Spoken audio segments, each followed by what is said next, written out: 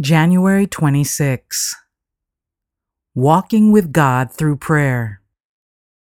Enoch walked with God 300 years and begot sons and daughters.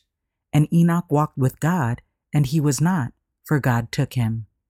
Genesis chapter 5, verses 22 to 24, New King James Version. While engaged in our daily work, we should lift the soul to heaven in prayer. These silent petitions rise like incense before the throne of grace, and the enemy is baffled.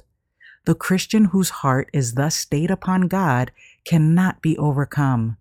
No evil arts can destroy his or her peace. All the promises of God's word, all the power of divine grace, all the resources of Jehovah are pledged to secure his or her deliverance. It was thus that Enoch walked with God, and God was with him, a present help in every time of need. Prayer is the breath of the soul. It is the secret of spiritual power. No other means of grace can be substituted and the health of the soul be preserved.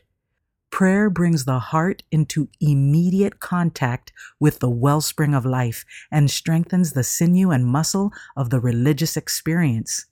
Neglect the exercise of prayer or engage in prayer spasmodically, now and then, as seems convenient, and you lose your hold on God.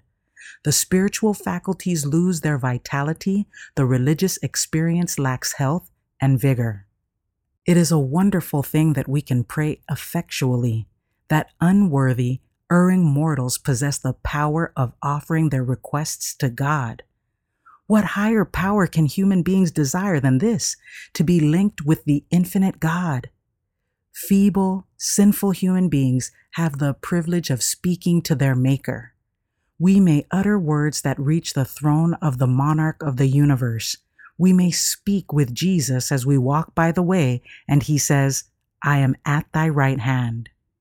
We may commune with God in our hearts. We may walk in companionship with Christ.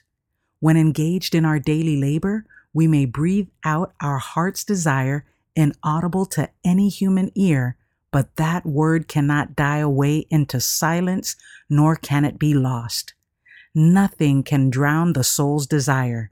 It rises above the din of the street, above the noise of machinery. It is God to whom we are speaking, and our prayer is heard. Messages to Young People, pages 249 and 250.